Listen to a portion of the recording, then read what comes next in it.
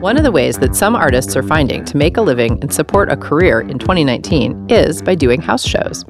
The house show circuit has grown significantly in the past several years and can be a viable option for a particular type of musician. Welcome to The Future of What?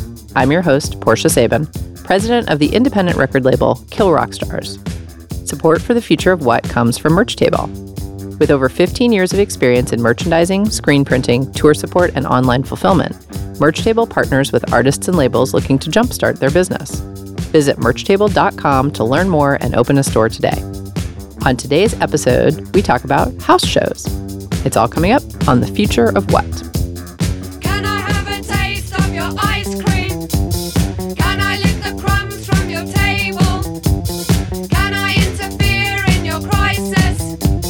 No, mind your own business. No, mind your own business. Support for The Future of What comes from Sound Exchange. You're listening to The Future of What? I'm talking to Paul Price of Undiscovered Music Network. Paul, welcome to The Future of What? Well, thank you. So we're talking about house shows today, and it looks like you run something called the Undiscovered Music Network, undiscoveredmusic.net. That I do. So I thought I would ask you about what is that and how did you get started with it?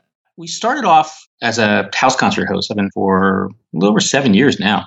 And being a web developer or digital marketer during the day, my day job, I was always looking for ways to try and get more people to come to my house concerts, to advertise them a little bit more. First, I started off, created a meetup group we're in the Atlanta metropolitan area, and we have a meetup group that is about 5 or 6 of the local house concerts now promoting their shows there. But it kept growing and growing, and eventually took on more of a national feel with the Undiscovered Music Network. So it started off as basically a national database of shows in small venues like house concerts, but not just limited to house concerts, listening rooms, vineyards, the coffee houses, places like that. So it's been a labor of love for the last almost 2 years now, I guess. It's been growing. And we now have about 500 artists that are maintaining their profiles and promoting their shows on the site. And we're trying to build out a network of kind of enthusiasts around the country that will help maintain the content on the site. So if a musician came to undiscoveredmusic.net, what would they be able to find there? Right now, the base of the site is a nationwide database of small venues, small acoustic venues. Like I said, house concerts. A lot of churches up in the Northeast especially do what they call coffee houses, of course, restaurants, cafes that have live music, vineyards, churches, libraries. There's a lot of small venues around the country that don't get the publicity that the big theaters and concert halls get. So it's kind of like those undiscovered venues out there that don't get advertised very well. So we have a nationwide database of all these venues, and artists can go and search through and find venues to play at. We have a lot of different search criteria, such as the type of venue, the geography, of course, but also who's played there before, what type of music they specialize in. So it's a nice search tool that artists can use to find venues that they may not know about. We also have our venues are displayed on a Google Maps interface. So it's nice, you can look geographically using a map view to find venues as well. And do you have the contact information for the people who book the venues available on the website? Yes, whatever's available either online through their own website or Facebook pages or that artists have entered themselves. And is there a cost to artists to use this service? No, right now it's all free. Over time, we're going to be adding more features, and eventually there might be a 4-fee subscription level. But for right now, it's a free to use. Cool. That's really awesome. So what are you guys thinking about building out in the future in terms of services that you might actually want to take money for? There's 2 things we're working on building out right now. One is, since we have all this information about the venues, who's playing there, what type of music they have, sort of a semi-automated tool that can help artists lay out their tours. So if you're playing Nashville on this Saturday and in 2 weeks you're playing Atlanta, it could look in between there, find out what venues are available if they don't have shows booked yet, and kind of come up with some recommendations of you might want to contact these 3 or 4 places to play at. Oh, that's cool. And the second thing we're working on from the venue standpoint, I've been building out for my own house concert venues, is a tool that allows venues to send out invitations and collect RSVPs. Ah, so they actually know how many people are coming to the show. Exactly, yeah. That's awesome. So let's talk a little bit about the climate of house shows in America, because it seems to me, sort of anecdotally, that this is really a growing part of an artist's business, particularly for sort of more acoustic-minded folks, who are singer-songwriters who can play with just a guitar, just a keyboard, that this is like a really growing part of their income stream. Oh, I think so, definitely. I think as it's part of the so-called DIY movement, as artists are not signing with record labels anymore and kind of going out on their own. They're planning their own tours. Or actually, a lot of booking agents are helping them set up house shows as well. But yeah, they're becoming a big part of a tour for an acoustic artist. What have you seen in terms of your own venue? Are you finding your submissions increasing for like people who want to play shows at your venue? Well, they went from nothing or a low level to a high level almost instantaneously. And it stayed at a high level ever since. Once I was discovered, once people knew I existed as a house concert, I started getting hit up on a regular basis by artists and managers looking for book shows. I think right now there's more artists looking for house shows than there are people willing to host house shows. And that's one of the things we're hoping to help is to get more people involved in hosting shows. So there's more outlets for artists to play at. And what have you seen? I mean, you've been doing this for 6 years. Have you been having the same artists back year after year? Or, do they get to a point where like if they can fill your venue, they actually move to a bigger venue in the same town? There's so many great artists out there. I try not to host the same person more than once because we only do about 5 or 6 shows a year. Oh, I see. So there's so many artists out there I'd like to come play for me. I tend to not have people come back a second time. I've made some exceptions. There's a couple people we've really loved and we've invited back for a second show. But for the most part, we always have new people come to our show. Wow. I'd say there's like a couple different types of people that do house shows. There are some people, like you said, that just start off by doing house shows and then kind of move up to the next level and start playing bigger clubs and probably won't play house concerts anymore. But there are a lot of artists out there who are just making a good living just playing house shows, and they'll probably be playing house shows the rest of their life. So house shows mixed in with other bigger venues as well. But I think they'll be doing it forever. Wow. So what's your advice for young artists starting out? Because I know, I run a record label and I talk to young artists a lot. And I think there's like a fear. People have this fear of trying to go on the road because they think it's going to be expensive and they think it's going to be hard, which, it is. I'm not going to lie. But in terms of like booking shows, what advice would you give them when they're trying to book a house show, like let's say at your venue? What would you advise them to do? Well, I think first I'll answer one question you brought up is the expense of it. One of the nice things about house concerts for artists is that it comes with usually a free night stay and free meals. So it's a very economical way for struggling artists or upcoming artists to tour. And especially like if they come into town, like I said, we're in the Atlanta area and there's a big club here called Eddie's Attic, which is kind of the mecca for singer-songwriters and acoustic musicians. So they may come into town, play a house concert in my house, stay overnight at my house, and then play a bigger club like Eddie's Attic the next night. So it gives them a free place to stay. So it can really help with keeping the cost of a tour down. That's great. When you're fielding emails from people who are trying to get booked at your house shows, like what is it that you're looking for? Like what can we advise people to do in their email to you and other people who book house shows, to make it seem more possible for them to get booked? The one thing I really look for is YouTube videos, and YouTube videos that are live in front of a small audience. So not like, massively produced in some studio someplace. Typically when I get an email and someone sounds interesting, I'll just go right to YouTube and kind of look them up and see what they really sound like. You don't need to have a really big, long email that talks about your entire history and, your touring and all the awards you've won and things like that. Just a little friendly email that kind of introduces me to you and your music and links to your website so I can find out a little bit more about you.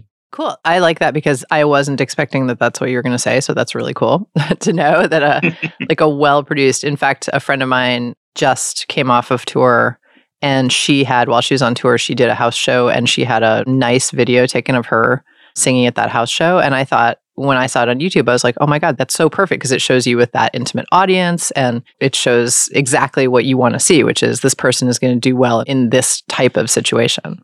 Yeah, exactly. And it should be a good quality video. Yeah. So not something that's, filmed on an iPhone bouncing up and down. So good quality video, right? But in front of a small audience in a house show or a coffee house or something along those lines. Right. That's a good point. And, that sort of just goes to the number one piece of advice that I always try to give musicians, which is like, know thyself, like know what you are, like have an idea of what you are. We've been saying this whole time, like if you're acoustic, if you're a singer-songwriter, if you're playing music that's going to go over well in a small, intimate venue, like this is the type of thing you should think about. Along those lines of knowing your audience, the house concert circuit tends to be I'll call it an older demographic. It's kind of like the 40 plus crowd. There are, I think, some younger series around catering to a younger audience. I mean, you're probably familiar with So Far Sounds too. I mean, I think they tend to go more of a younger audience. But in general, the house concert circuit is an older, more established crowd. Right. And you're going to want to know that. Definitely, if that's not your demographic, then you probably should think about something else. Totally. I think you're right. So you brought up So Far Sound, so I feel like we better talk about that. They've been in the news lately, not looking so hot. That's obviously a totally different business model than yours because it doesn't sound like you guys get involved with the money side, except at your own shows that you host. Whenever you have a burgeoning industry like this, like house concerts, like you said, are really growing, people are going to try and capitalize it. And there's lots of different approaches people are taking right now to get into this market and make some money on it. So Far's model was originally basically to keep all the ticket money and not pay the artists. What the artists get in return is a nice promotional video they can use. So there are some benefits. They get some marketing out of it and some publicity and a good quality video. So there are some benefits, I think, if you're starting out to use something like So Far Sounds. But that business model, I think, has some limitations. There's other people getting involved in the ticketing side of things. And one of the things that house concert host has to be really careful about is not to be considered a business. You know, you're running shows out of your house. And a lot of times homeowners associations or towns don't look kindly on you running an unlicensed business in your house. So the whole concept of selling a ticket before the show, most house concerts don't do that. We usually don't advertise our addresses on our websites or Facebook pages. We basically say, hey, contact us. And if you're interested in coming, we'll let us know. And we'll send you more information about when and where and to get here. And we don't sell tickets. We just ask for donations. We basically pass a hat at each show. So we got to keep things very non-profit oriented at house concerts. So people that are trying to get into the business of selling tickets to house concerts, that's another business model. It's not going to work very well either. Interesting. So do you guys keep any of the money, or does all the money that you guys get in the hat go to the artist?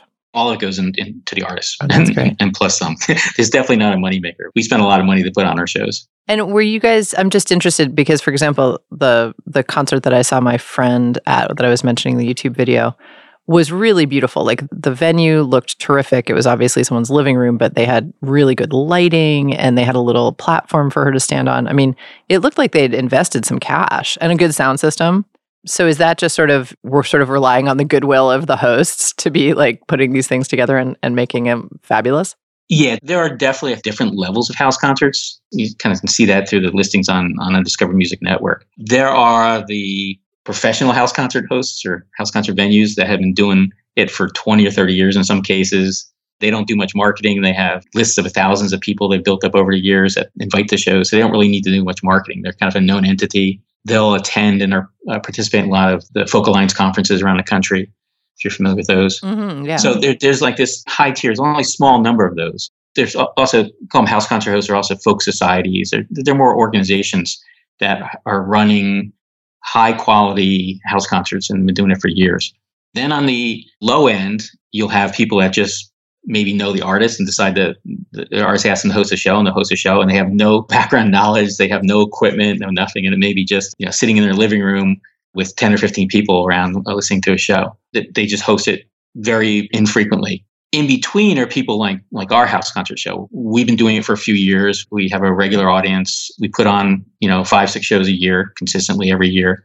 And after doing it for a couple of years, we do kind of invest in it. We try to make it a little bit better. I've purchased my first sound system for give myself a Christmas present, so we have a decent sound system now. But typically, the artist brings their own sound system, so I haven't needed one. It's only a rare occasion, like once or twice a year, where someone doesn't have a sound system. I'd have to rent one, so that's why I purchased my own. But a lot of people, like you said, they'll build a little stage. There's one person in the Atlanta area that actually built a little addition on his house to host his shows. Wow, that's cool. So so you run the gamut from one-offs that may not do very many house concerts and don't do much prep, to people that have been doing them for years and have a whole established setup. Right. Is there a place on your website? Because I'm just thinking about, from the artist's perspective, if you're thinking, I want to book a tour, I am the right genre, this is my right audience, but I'm worried that, I don't know how many people are going to come to each show. I don't know, about the quality of the setup. Is there a place on your website for that? Do artists have a chance to talk in a forum about their experiences, or do artists just sort of have to figure that out as they show up? There's no forum or discussion group yet, but you should say that's one of the things on our list to do is to build that out.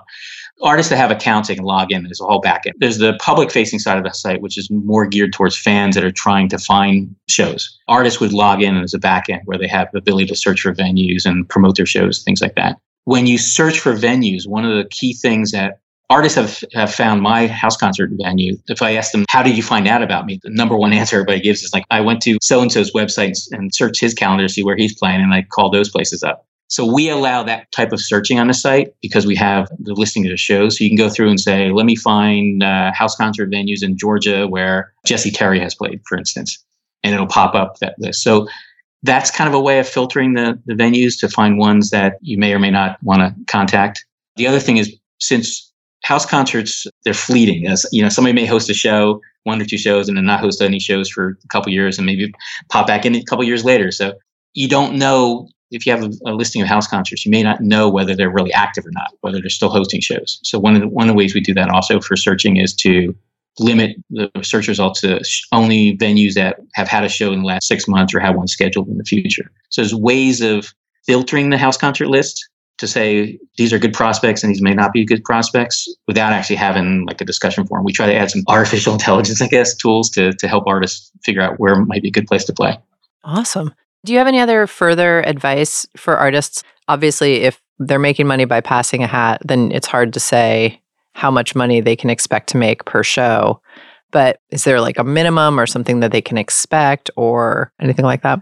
The industry standard out there is to ask for $20 a guest. One thing you can do is ask the host what their typical audience is. You know, are they 25 people, 35 people, 40, 50, 70, and just multiply that by 20 and get a kind of a feel for what the pot will be. The other thing interesting about house concerts is because it's an older demographic, one, because it's an older demographic, but two, also because people want something to remember that night with, merchandise sales are usually pretty good. People still buy a lot of CDs at house shows because it's something that they get the artist to autograph and kind of take home as a memory of that night.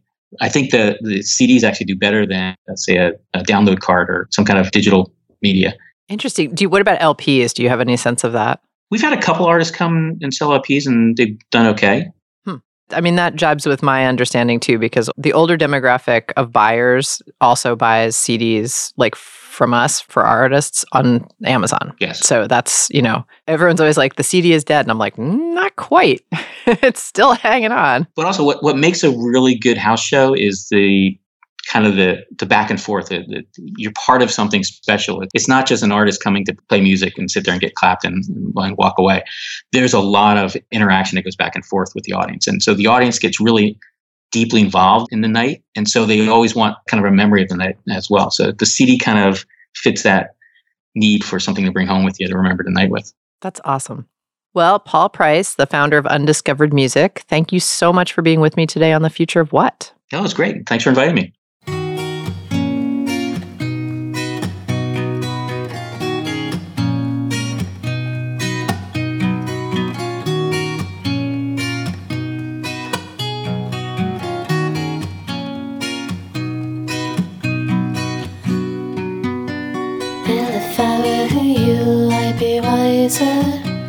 To the sounds that make you up.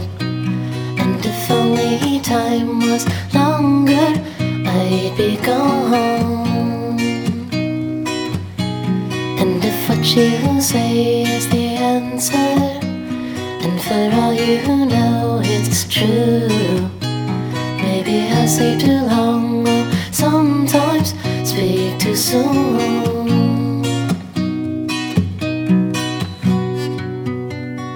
Remember the sun don't shine, and remember the sky is not blue.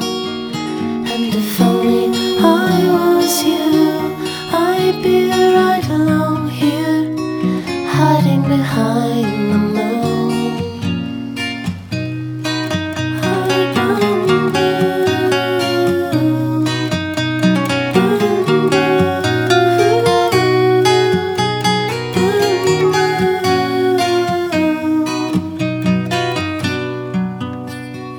I should have known you'd be leaving just as soon as you got here.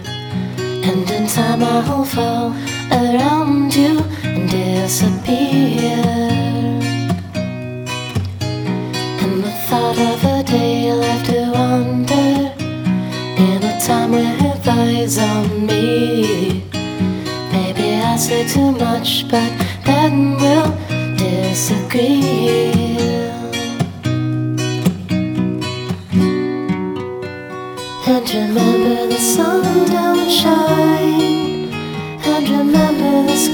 skies not blue. And if only I was you, I'd be right along here, hiding behind and remember the sun don't shine. And remember the sky's not blue.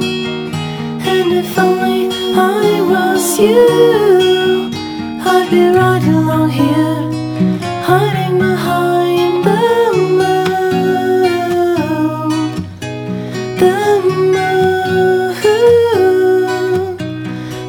moon. The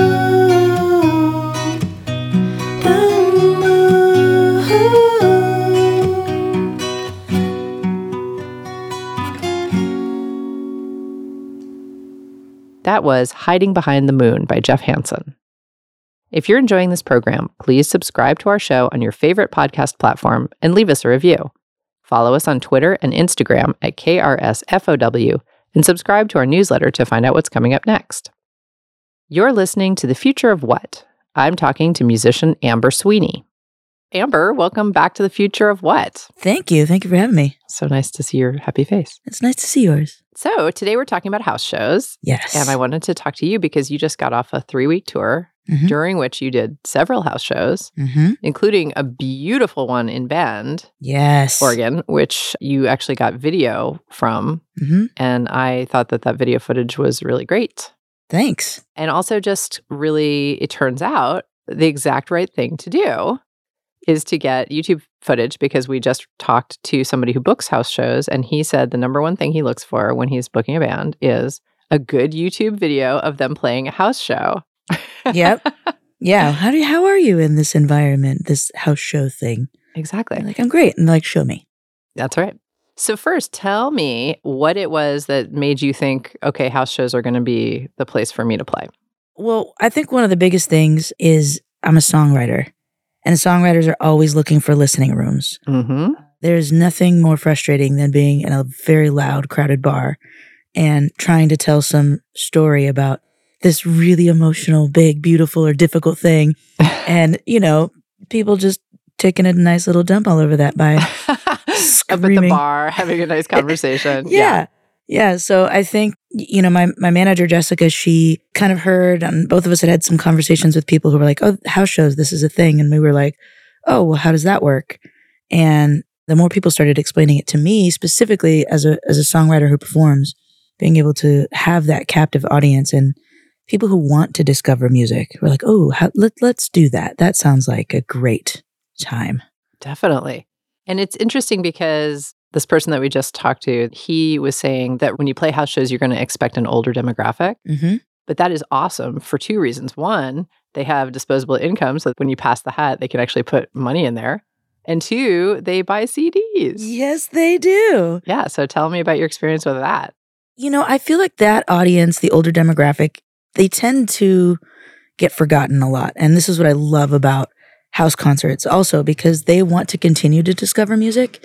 And they do. They have the disposable income.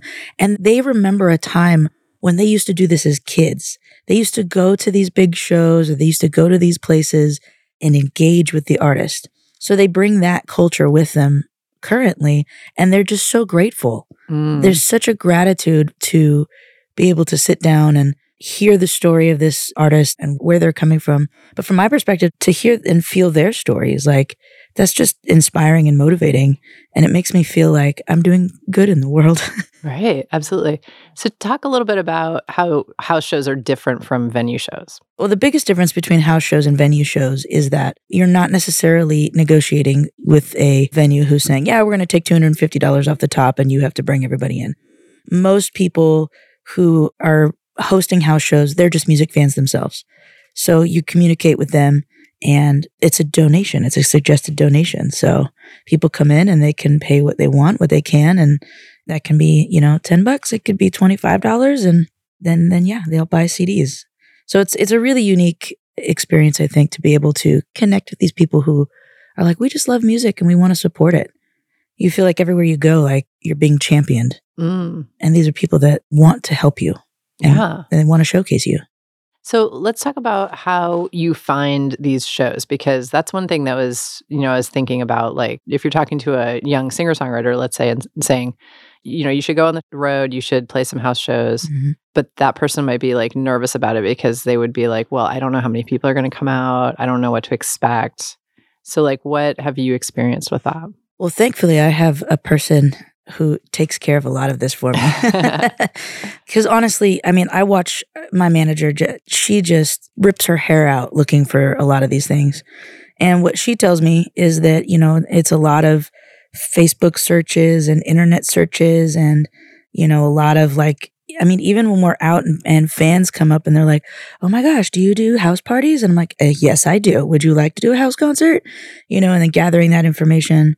So, I mean, there's a lot of legwork and it looks very exhausting. Yeah. I was actually talking with her last night because she had run into this interesting situation where she reached out to one of these house concert hosts through the networks that she has found, and they are booking 2 years out. Wow. So I booked a show in Delaware for 2021. Like, wow. what? So, I mean, it's a lot of work. So you have to be willing to put in the time, And if you can't do it, you got to find somebody who will do the research. And then, recognize that these are people that are volunteering their time. So the more patient you are and the more understanding you are, especially with something like that. I mean, it's not like a secret thing. A lot of people are doing this. Mm-hmm. So yeah, more and more. Yeah, more and more. So, I mean, I say the best place to start is just finding people in your own community, grandparents, parents, aunts, uncles, whomever, and start there and say, hey, would you like to host a house concert? Explain to them what it is, and then go from there. Interesting. So do you travel with your own PA? I do. Is that a new thing, or have you always traveled with your own PA? I have always traveled with some form of PA. I mean, when you're playing clubs, you don't need it, right?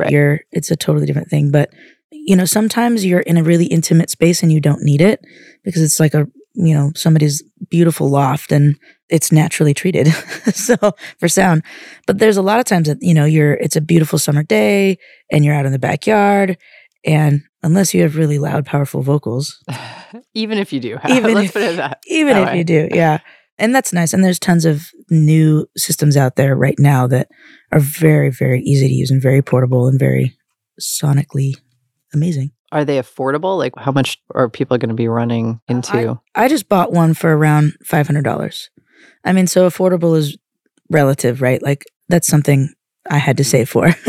The one I had before that, I think I got used for like $150 or something like that. It was a Fender Passport, and now I use a Turbo Sound, like one of those like little tower ones that look like the Bose tower things. Oh yeah, I saw that. That was so cool looking. It was like very space age. Oh man, yeah, it's awesome. Yeah, and it sounds great. Like, yeah, it does sound great. It's not like for some people who are like, but no, I want to have the reverb and the EQ features. It's like, well, if you do, then you can go spend $1,500 on one of those. Good luck. Okay, so basically there's a range. Yeah. So if people can afford it, they can find it. Just because that's always probably the best idea. Because if you show up at a house show, you often, I would imagine since Jessica's not here, we're just going to assume that this is what she does. Yes. Is actually talk to the hosts beforehand and find out what their setup is and everything. But still, you would hate, even showing up at a house show where they have a PA, maybe it's down. Yeah, so absolutely. Having a backup is critical. Yeah. And realistically, like, if you're traveling with your own sound system, you know what you sound like and you know how to work with that. So you know that you're always going to make yourself sound the best. You never know. Like, I've talked to people, because I usually handle the sound system questions. And, the one I did in Bend, the Little Bend house concert, the guy has like top of the line QSC speakers and a great, awesome PA. I was like, yeah, we're not using mine. We're using yours. Right. But for the most part, like, they could be like, oh yeah, I've got this like weird little amp that I've been hanging on to for a million years. And I'm like, yeah, that doesn't work. I can't plug a mic into that. So, and you do try to talk ahead about those things and have a conversation. And the best part about this is you're getting to know people, right? Mm-hmm. So I think when you sit down, like when I talk to the people at the Little Bend house concert, just, hey, what kind of sound system do you guys have? And then they're just normal people. And there's not a lot of rhetoric to get around. It's just, hey, this is what I need. Do you have this? And they say yes or no. And then they say, hey, this is what we need. Do you have this? And we say yes or no. It's very simple. And I like that. Well, like you said, it's a back and forth between real people. Like they appreciate music and they're going to love what you do. But, they're also just regular people and you're a regular person. Yes. Which is nice. Yeah. So I've also had really bad experiences with this, which you do. Lay it on us. What? The worst one. You don't have to name the venue. Just tell us. Right. Obviously, the house concerts work. The hosts are the one that invite people. The other benefit for an artist going to a new area is that I don't know people everywhere. So they're the ones that basically are promoting this. So one of the ones, the lady was like, and they usually will put you up for a night, which is super generous. Awesome. But she was like, yeah, no problem. You guys can come stay. And we showed up.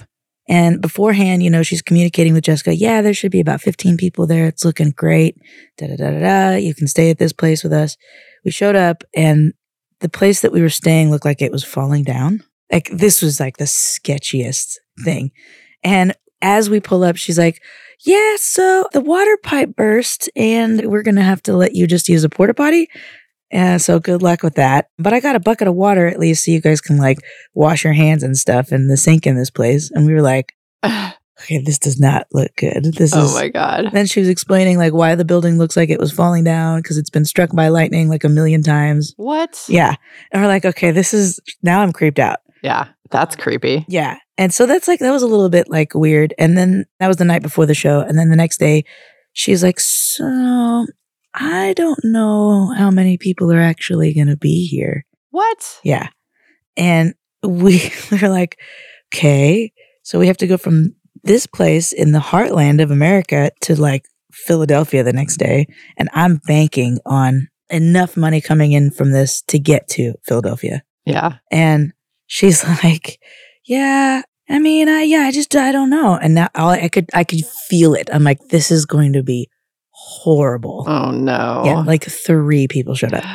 Ay. 3 people showed up. And I mean, it's defeating as an artist when you have an expectation and you're like, cool, I want to pour my heart out. But it's like 3 people that she had to beg. Yeah. Like she was one of the 3. Oh. And then she was like, oh, I'm really sorry. And I was too nice to say anything. And it was horrible. It was really horrible. But it also, gave me a moment to melt down and have a nice little revelation about treat the 3 people like they're 3,000 people. Don't disrespect or discount the fact that 3 people came. They gave us gas money. That was nice. Yeah, exactly. They get the same show that the 300 or whatever would get. Yeah. Wow. But that is rough. Yeah. I remember that from touring myself and, showing up at a venue and having 6 people in there. And one of them is like your weird cousin or something. And you're just like, oh, crap. It's just a sinking feeling. Yeah. Now I have to entertain you. Great. Yeah, right. Cool. Oh. Well, clearly you got to Philadelphia somehow. Yes. So that was great. That's good. So you're an artist who plays a bunch of different types of venues. So you play wineries, you play breweries, like all sorts of sort of around here, McMenamin style places as well. So you have like a wide range of experience. But, would you say that at this point, like if you had your absolute dream tour, would it all be house shows or like what would the mix be like? Ooh, that's a great question. Because I've seen you at some places where it's like there's an event going on. So yeah, there's 300 people there, but they're not 100% like just watching you. I'll always take the captive audience over fighting over the noise and other things. So yeah, I think if I was going to build a dream tour, I think house concerts would be the dream tour. I mean, house concerts or like theaters, like places where people are like, they want sitting and quiet, like the Aladdin. Yes. Yeah. Totally. And I mean, I love entertaining, in a way where people can get up and dance and feel good and have fun too. But I mean, I'm a storyteller and I'm a songwriter. So what I love is being able to sit there and engage. And I'll actually engage with the audience like that during the show as well. Like I'll tell them, I'm like, you guys can talk to me. Like you don't have to like just stare at me awkwardly the entire time. Like let's actually have fun together and make this a unique experience. And not every artist is like that, but I like that. And they love it. So I think a dream tour would be good house shows. Good house shows. Yeah, with experienced hosts. With experienced hosts, yeah. I mean, and look, realistically for artists, there's potential to make a lot of money doing this. And not like, Beyonce money, but I mean, a good, healthy amount of money. And it's one of the things that artists always shy away from for some reason. And I'm like, no, you should want to be paid. And this is a great way Because it's like you're saying, like people are saying, I respect your art. I respect what you're creating enough to offer you money so that you can continue to do this. You know, you can continue to make music and continue to pay your rent. Like, Well, that's a good thing. exactly. And also, I mean, you know, people pay. The other day, my family went to the movies, and I was like, we just dropped like $35 to like go to a movie with popcorn. Right. Like, Yeah. that was, Yeah. and I'm like, the movie wasn't even very good, but it was $35. And so I would rather go somewhere and have an experience, Mhm. you know, and put $35 in the hat. You know? So my point is, you're going to spend your evening being entertained somehow. You might as well support an artist while you're at it. Absolutely. Every night of the week. Every night of the week. Maybe not anymore. Every night of the week, but. I mean, why not? So just for the benefit of young artists who are getting started, Mhm. who might be listening to this show, like how did you get started on the road? Because I really think getting on the road is one of the hardest things for young artists. It really seems hard to do. It is really hard to do. And you've been a huge encouragement for me in that as well. I've been lighting a fire under your ass for years. I love it. I know. Portia's been like, you need to tour. You need to tour. You need to tour. Just go. I'm like, okay. And how'd that work out for you? It's been great, actually. Oh, yeah? Yeah, it has been really great. See? So for a new artist, I would say save some money. It's expensive to drive around. Even if you're driving in a fuel-efficient vehicle, I mean, gas here is like, what, $3.50 something a Mhm. gallon? Yeah. And it doesn't really drop nationwide. I mean, it's like that or more. Like we were in California and my last little tour, and I mean, we paid like over $4 a gallon for gas. Mm-hmm. And so think ahead about those things. Like it is really expensive, you know. My manager goes with me and we do a really good job of couch serving. We always find a place where we know somebody. Like usually when we route tours, we're like, okay, who do we know in San Francisco? Who do we know in Denver? Who do we know in New York or wherever? And you talk ahead with them. You know, hey, can I crash at your place for a night or two? And everybody's usually really generous unless Mhm. they're and then you're like, oh, sorry. Move on, somebody else. So yeah, I would say save your money specifically for the gas piece of it. Go to Costco or go to whatever place you want to shop and buy some bulk foods for the car so that you're not stopping Mm-hmm. every time you fuel and then paying like $15 for snacks. Mm-hmm. Buy them ahead. We dropped, I think, $70 or $75 on road snacks at Costco, and they lasted us the entire tour. Wow. So we weren't pulling over, you know, and just spending ridiculous amounts of money on stupid Yeah, things no, like that's that. really good. That's good advice. And then be willing to share meals, right? Like do those kinds of things. I mean, that's all the financial part of it, where it's like you want to keep your expenses as low as possible because it costs so much to get around. Mm-hmm. The other thing I would say is when you're actually out there on the road, you're going to find things that work for you and you're going to find things that don't. And don't be afraid to quickly get rid of the things that don't work, you know? Mhm. You don't need to continue to try to, you know, like whether it's a song or whether it's, you know, hey, we're trying, you know, to drive 12 hours a day, you know, so we can get from point A to point B, but it's not working because we're showing up exhausted and, it, you know, I can't give 100%. Like, well, cool. Then find stopping points, you know?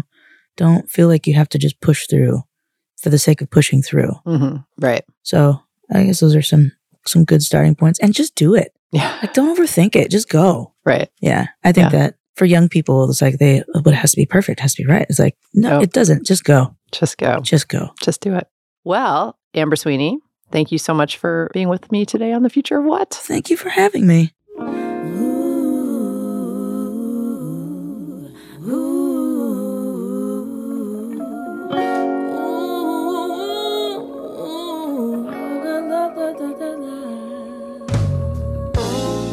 Why the wind start to blow and the sirens start screaming, they calling for blood, and I felt my heart jump in my throat. No matter how hard I try, I just can't find the tears tonight. I'm listening for your voice, but all I hear around me is noise. I'm restless, waiting for an answer.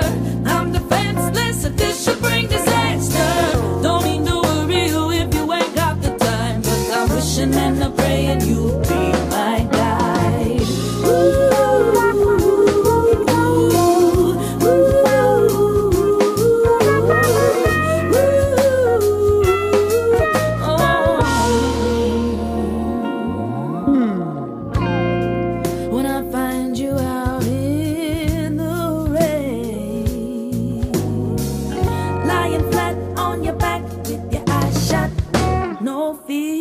Oh, I think this storm seeks to seal our fate. I feel the color drip, start to lose my grip, or I'm in a free fall. I'm listening for your heart, but the fear I feel, it's tearing me apart. Whoa, I'm restless, waiting for an answer. I'm defenseless, this should bring disaster. Don't need no worry if you ain't got the time, but I'm wishing and I'm praying you'll be my guide. I'm restless, waiting for an answer. I'm defenseless, this should bring disaster. Don't need no worry if you ain't got the time, but I'm wishing and I'm praying we'll be just. Over the hills and through the woods we pray. Nobody's wishing for a sunny day like you and me. Stuck on this sea. Oh, I'm restless, waiting for an answer. I'm defenseless, if this should bring disaster. Don't need to worry if you ain't got the time, but I'm wishing and I'm praying we'll be just fine. I'm restless, waiting for an answer. I'm defenseless, if this should bring disaster. Don't need to worry if you ain't got the time, but I'm wishing and I'm praying we'll be just fine. I'm restless, waiting for an answer. I'm defenseless, if this should bring disaster. Don't need to worry if you ain't got the time, but I'm wishing and I'm praying we'll be.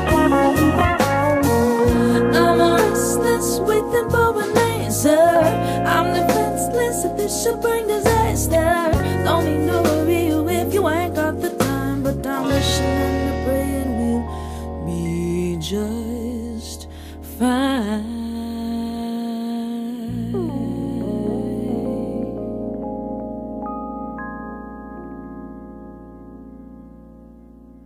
That was Restless by Amber Sweeney.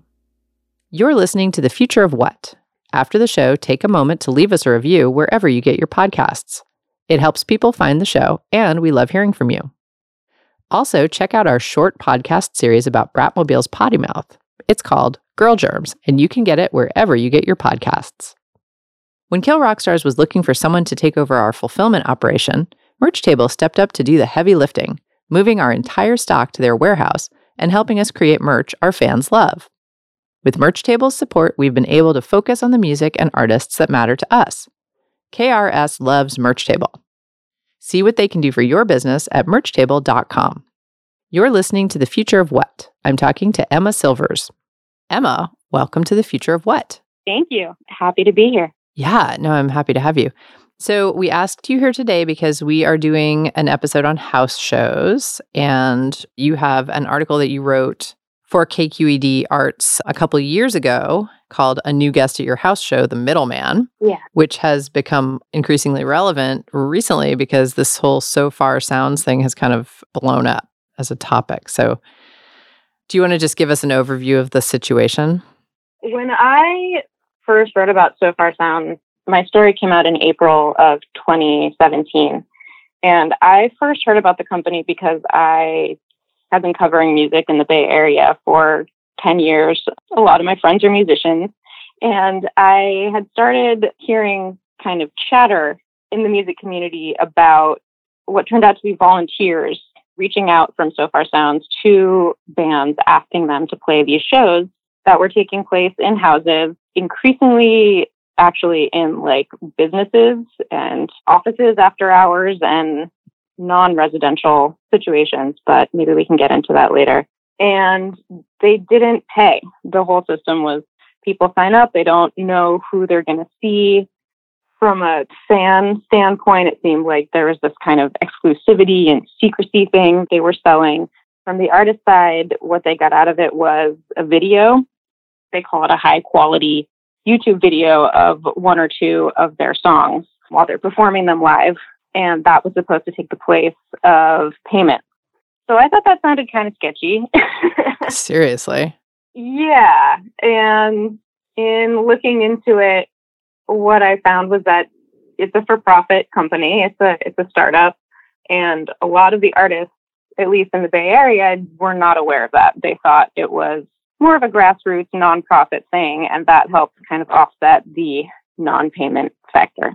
You know, the stories that are coming out just in the last couple of days are, you know, basically like this company has raised like $25 million in investment money. Mm-hmm. And yet your article said that the first time you get paid $50. And I think they might have raised that to 100. Yeah. But still, I mean, it's really interesting because to me, I feel like as the music business has progressed in the last 15 years, basically we've been chasing technology, right? So technology changes and then the industry sort of struggles to catch up. And we have been doing a pretty good job of starting to monetize the different ways that artists can get paid. But what's really weird about this So Far Sounds thing is that it's basically copying the model of radio, like terrestrial radio, which is like the oldest form of... Big artists over. Yeah, because this is basically saying, you know, artists, what we're giving you is exposure. And the hilarious and ironic part is what they're giving you is a video that you can then put up on YouTube where they can also not pay you Right. what you're worth. Right. So it's like it goes hand in hand in this hilarious way. And I went and I checked out their website and I was thinking, wow, $25 million is a lot of money if you're not paying artists, because you have to ask yourself, well, what are they paying for? Like, what is that money getting raised for? And I'll say this, the website is fancy. So clearly the website costs some cash. But then also, you know, there's this other component, which is that apparently all the people who put on the shows are volunteers. So they're not getting paid. Yeah. It's just a very interesting little, you know, every now and then you do come across a niche in the world of music where people are just making cash for themselves. And Pledge Music, which just went under, is kind of another example. I don't know how that all went down. I believe they had the best of intentions when they started, but it is a fascinating thing because basically that was a model in which they were just supposed to be holding money in escrow for bands, Right. and that money was not being held. Right. So it's just interesting how, you know, it's possible to generate a ton of money in the music industry and yet have none of that money go to the artists. Absolutely. Well, and it's interesting because I think as the number of avenues that exploit artists kind of proliferate, there's this normalizing factor where people think it's just completely standard and the way it has to be that artists don't get paid. And it's interesting to me because, like you say, you were on the website, and the website is infuriating to me. I spent a lot of time on it. The whole, like, bringing magic back to live music motto is just really gets under my skin in a special way. But the reaction that you had is one I've heard from a number of people who work in music and people who have any experience in the music industry or even like grew up going to punk shows or have spent time with musicians have a really, really different reaction from people who have not spent time in the music community, specifically like startup people. What I've heard from them is like, well, no, this business model makes sense. And there's a thing that's kind of happened that I've seen play out in a few different stories and a few different conversations I've had just locally in the music community here, where it just seems like people are talking past each other. There's a lot of language that gets thrown around about like their plan for what to do with this new money they've raised is like, you know, we want to increase, let me find the actual wording for you so I don't butcher it. Creating a space where the artist is the focal point. The new CEO said that So Far would use the $25 million investment to, quote, build our live infrastructure combined with our ability to be a powerful promotional platform for artists. Right. You'll see us investing in a new website. So get ready for that. And ramping up our artist-focused team to provide artist support. We also see lots of ways to make touring of So Far cities more organic for the artists.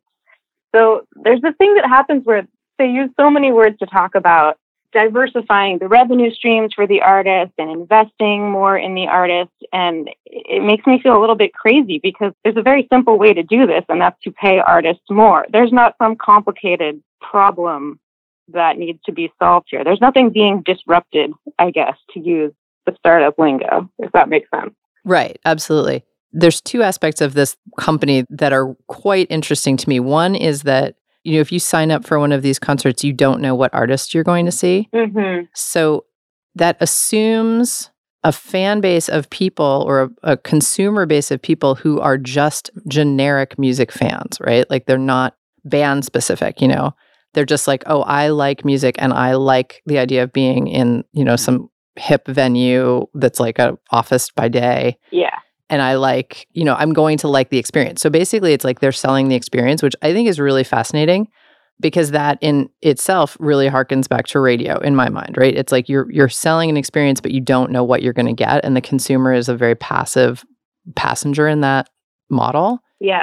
Consumers never know what songs they're going to hear on the radio. I mean, nowadays things have changed because there's basically 12 songs on the radio, so you're going to hear one of those.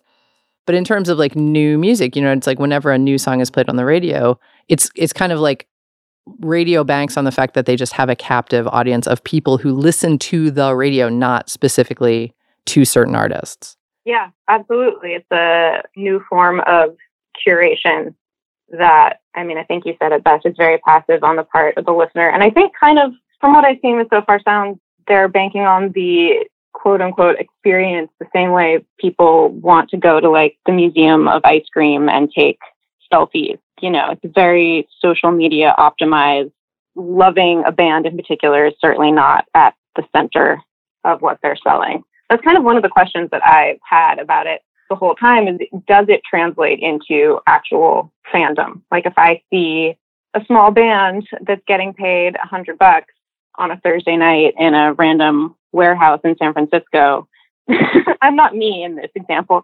Am I going to go see them when they play a club where I pay $10 to get in, but it's not this branded experience? Am I then a fan for life? And I haven't really seen, it's really hard to quantify that, right? Yeah. I don't know how much they're following up with people who go to these shows to promote the artists afterwards. I've seen some emails that say like, check them out online. I don't really have a sense of how much it translates into, to use their language, revenue for these artists down the line through more traditional shows. Right, exactly. So we don't know that. From an artist's perspective, this is just really sketchy, A, because they're not getting paid, and B, because we don't have any feeling about whether this is actually helping their career. We've spoken on this show so far in this episode to an artist who does a lot of house shows, and she was talking about how, the nice part about doing house shows is you have an audience that's there specifically to hear the type of music that you play. You're going to pass a hat and get money. And when you're an artist, you bank on it. You need to get from point A to point B. So you really are hoping to get a certain amount of money. Mm-hmm. And then you can sell merch. So, the house show has a very specific role in an artist's career. And if it's not a sure thing or not a, relatively sure thing, like we think there's going to be between 15 and 50 people or whatever, if we have a general idea, and we were here last year and we got this many people and they loved it and we know they're coming back, whatever. Yeah. You can't bank on it. And so it's weird that it's kind of, if it's disrupting anything, it's disrupting the actual house show model because it's not doing those things for an artist. Yeah. And then there's the flip side of that, which is the bedrock of a lot of these tech startups or things that are conceived by tech people in the music space, is the sort of sad fact that there's just way more bands out there and more bands every day who are just desperate to get in front of anybody. Yeah. Who are sort of desperate to put themselves out there. I mean, I run a record label and I know this is a fact because it's just never ending. Like there's more bands every single day than the ecosystem can support. And record labels do play a specific role in the ecosystem by actually doing curation. I mean, I'm not just going to put out every single band that sends me an email. Sure. If I did, I'd be running a very different kind of business. That's a business too. You can absolutely capitalize on that. Like that's something that people could do is just like, hey, the quality of your music doesn't matter. What matters is your ability to promote yourself. And I'm going to help you in these like specific ways. And then, you're going to get out there and I'm going to make money based on how much money you're able to raise for yourself. Mm-hmm. That's a model too. But it is interesting because, in this world, the vast majority of us are in fact, fans and actually want artists to do well and have income streams.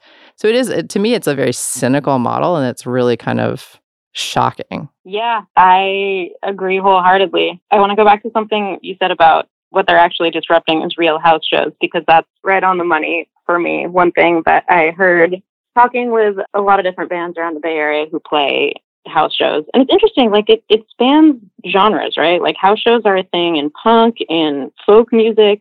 There's like chamber music house shows. This isn't, some kind of really small genre specific movement that no one's ever heard of. House shows are a real thing Right. that many people have heard of and grown up going to and feel strongly about. And like you said, the intimacy, I think, is really special for both the performer and the fan. And part of what creates that intimacy is removing the middleman, is removing, the overhead that comes with being at a traditional venue. And there's a liquor license and there's a health code and all these things that come with running a venue. What's special about house shows is you take those out. So to insert a ton of overhead and also not pay artists is really crazy making. It's the only word that I keep coming back to. Yeah. It's a really interesting combination of ways to ostensibly do something new that is kind of taking the worst parts of several old things from where I'm sitting. Right. It's also really frustrating because I feel like, if they have 25 million in VC capital or whatever, really they should be able to just pay the artists more. Like this whole thing could just be easy, right? Like, yeah. And everyone could stop giving them bad PR immediately if they just raise the amount of money that they pay artists. Like that's pretty simple. Because, even if it was like $500, $500 to $1,000, artists would love to play that for that amount, that would be, and that's enough to, pay for gas and maybe pay for a hotel. And, it's like there is a number that would work that wouldn't be right. insane. We're not talking about $25,000 a gig. Right. The solution here is not complicated. Right. In San Francisco, at least. I'm not sure how many cities now are at this payment structure. I know things have sort of changed since I wrote the story, but from what I've seen, they've mostly expanded. So, it was $50 when I wrote that story in April of 2017. And then in June, they raised it to $100 per band per performance in San Francisco, which, like you said, is still not nearly enough. But I think it does show that there is money that they can spend. They're clearly doing something with it. I think they technically only have 75 employees worldwide. Right. The rest is this sort of volunteer army. They're in 430 cities now. Yeah. 340, I believe, when I wrote my piece. That's a lot of people working for free. Yeah, that's a lot. Yeah. I think we maybe forgot to mention this for people who are listening but who haven't read the article, is the amount that you stated that they take in per show is ridiculous. It's like $15 a head. Yeah. And so it can be like thousands. Yeah. I think sometimes they're making, at least $1,500 to $2,000 per show. So if you were looking at it in terms of a traditional door split, it's like... Right. I don't know. Exactly. It's just not even on the chart. Right. And I raised the question, why would you not just go the traditional door split, even if it was a door split? That would make people at least feel like there was a standard and there wasn't sort of this shady math happening behind the scenes. And their answer at the time was that they couldn't afford it. Right, of course. Well, we understand why that, because if you have a CEO who has to make six figures, then you can't afford to. Right.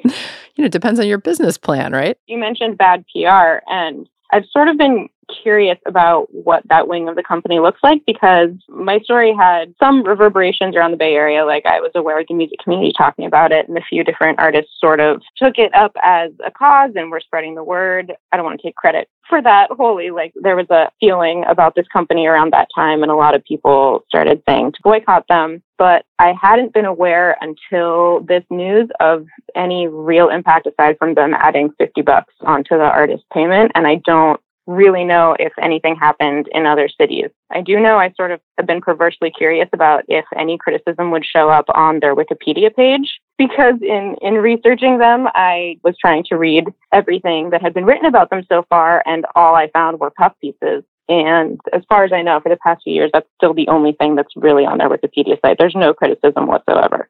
So, right. I mean, what I found is that TechCrunch wrote an article about it, which is how I found out about your piece. That was 3 weeks ago. And then yesterday, Hypebot picked it up. Okay. So it is starting to get out there. I mean, this is very timely. I don't know when people are going to listen to this podcast, but at this moment, it's a timely conversation that's starting to happen. So, okay. Because I think this one's a no-brainer. This isn't a complicated technical issue. This is very simple. Like you're bringing in $2,000 and you pay the artist $100. Right. doesn't work. That's not, because what are you providing for the show? Especially if it's like happening in some office space or something. We don't know what the expenses are. We don't know what they're actually paying for. Right. What I was going to say before is that it's totally fine, I think, to have a conversation about this, because the standard for a lot of house shows is the exact opposite, right? It's 100% altruism. It's, I'm providing my home. I'm providing the sound system. I'm telling all my people about it. I'm doing all this stuff. And then I'm passing the hat and all the money goes to the band, right? So I'm saying it's not like in this ecosystem, there is not a space for like a split where like the person who is working hard to put on a great house show also gets, 10% or something to help cover their house expenses or whatever. There's a discussion to be had, but this is just egregious. Like this is 100% in the other direction. Yeah. 180 degrees, as they would say. Yeah, absolutely. Well, and I think the context is interesting too, because this certainly isn't unique to San Francisco, but San Francisco right now is unlivably expensive. Artists are leaving in droves. It's increasingly impossible for even middle-class people to live here, let alone working musicians. And a lot of people will trace that issue and the housing crisis directly to tech money. So for a startup to be raising $25 million and saying we want to be a positive force for artists, and the way we are doing that is by not paying them anything, is just patently insulting. Yeah, if nothing else. Patently insulting. Exactly. It's pretty infuriating. But I mean, as you said, the fact that there's clearly a market for it, you use the word cynicism, and that feels right to me. I don't know if there is an average like So Far Sounds fan who can be engaged in this conversation and go like, hey, have you heard of Bottom of the Hill? Have you heard of these other various venues that could actually use your support? Or, hey, have you checked out this house show series that's been going on in the Bay Area for 20 years? Does that sound like something you would like to do instead, or even as well? I don't know if engaging fans in that side of the conversation is part of it. I don't think you're going to convince people who stand to make a ton of money off of artists that they should be more fair to them out of the kindness of their own hearts, is I guess what I'm saying. Well, what's interesting is they've been staffing up. They've got a couple new people. There's just a new VP of Partnerships and Entertainment Relations was just announced today, which is a guy from Spotify, has now come over to So Far. And the thing is, I've seen this go well. For example, Vinyl Me Please. When they came out 10 or 11 years ago, whenever that was, I remember thinking, you have got to be kidding me. You're telling me that there's going to be people who are going to pay $20 a month or whatever it was to receive a vinyl album and a cocktail recipe? Like, are you serious? Like, that's impossible. Like a curated experience, but they're not going to know about, right? It's kind of like this idea of like, well, I'm a hipster and I want to fill my record cabinet with records that other people are going to, look at and be like, wow, you're cool. But something, the crazy part is Vinyl Me Please has actually become a really good actor in the ecosystem over the last multiple years. Because I think they hired the right people, they hired music people, and they actually started doing stuff with labels and distributors and really being a partner. And that didn't have to happen, but that's the direction that went in. So it is possible, like I said, it's not going to take that much more money for these people to actually start being good actors and this turning into something that's good for artists. Mm-hmm. So it is possible. That's interesting. Fingers crossed. Yeah. Yeah, no, the passivity, I guess it's interesting to me. Do you think that people increasingly are looking for those sort of passive experiences because of things like Spotify playlists? Like, are we just moving back? I mean, like you said, it's not new, it's terrestrial radio. But I don't know. Is that a trend we can attribute some of this to? I haven't thought of that angle necessarily. Well, I have a quote that I always say, which is that 90% of people don't like music, which I actually believe to be true because I believe that 10% of people are rabid music fans and actually care.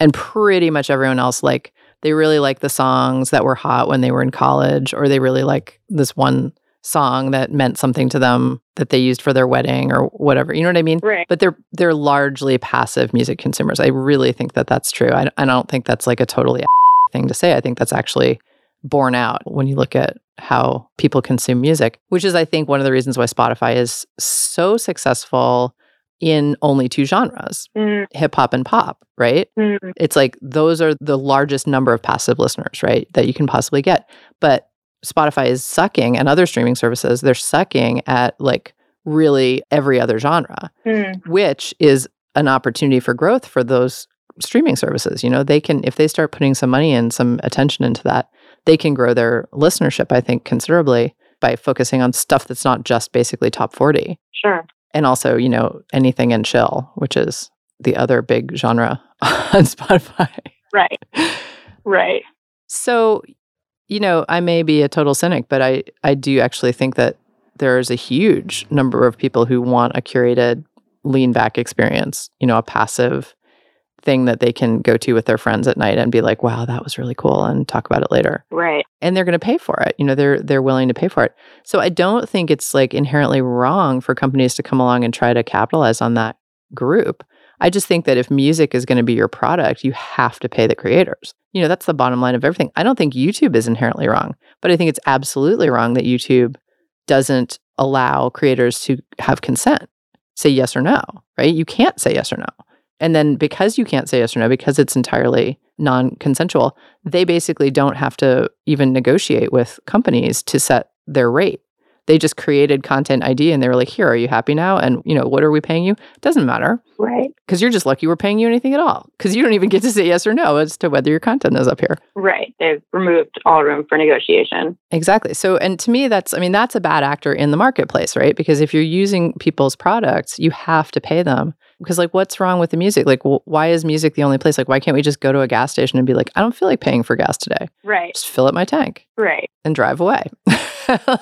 Yeah. That's not how the rest of the world works. So, to me, that's the actions of a bad actor. So we have to worry about that. Yeah, no, that's fascinating. I think a lot about age, how age plays into this too. I think there's sort of a divide between people who grew up paying for music and people who did not, right? And it's interesting to see it cross over into the live space. If you've been, using a free Pandora account, a free Spotify account, if you are used to not paying for music in any other context, this probably makes a lot more kind of instinctive sense.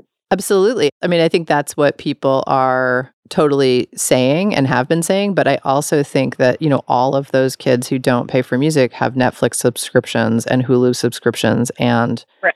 and. It's like when you look at the TV set of a 25-year-old, it's all sorts of different apps, right? Like all sorts of things so that they can also see Project Runway, so they have iTunes and they have this. And then, it's like you're willing to pay for the stuff that you actually want. And you're willing, if you're willing to pay for an experience and you don't care what band it's going to be, that's fantastic.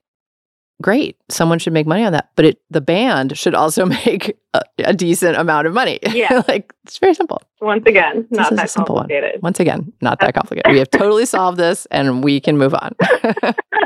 It's interesting. I don't know if you have a number off the top of your head, but I'm curious, someone in your position, if an artist that you were working with asked you if they should do one of these, what is a number that would make it worth it to lend credence and cool points and whatnot to this company? Ideal circumstances, it would be $1,000, right?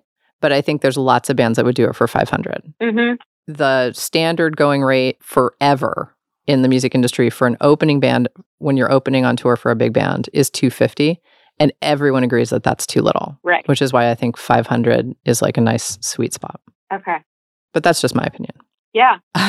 Oh my gosh. Well, Emma Silvers, it's been such a delight to talk to you. Thank you so much for being with me on The Future of What? Absolutely. Thanks for asking me. Nice to talk to you. And that's our show. The music we played today was used by permission. You heard Jeff Hansen, Amber Sweeney, and of course, our theme song, Mind Your Own Business by the Delta 5.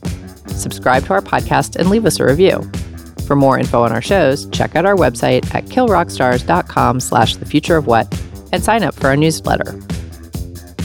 Our program was engineered by Brent Asbury at Beta Petrol and is produced by Will Watts. I'm Portia Sabin, president of Kill Rock Stars. See you next week. Can I have a taste of your ice cream? Can I lick the crumbs from your table? Can I interfere in your crisis? No,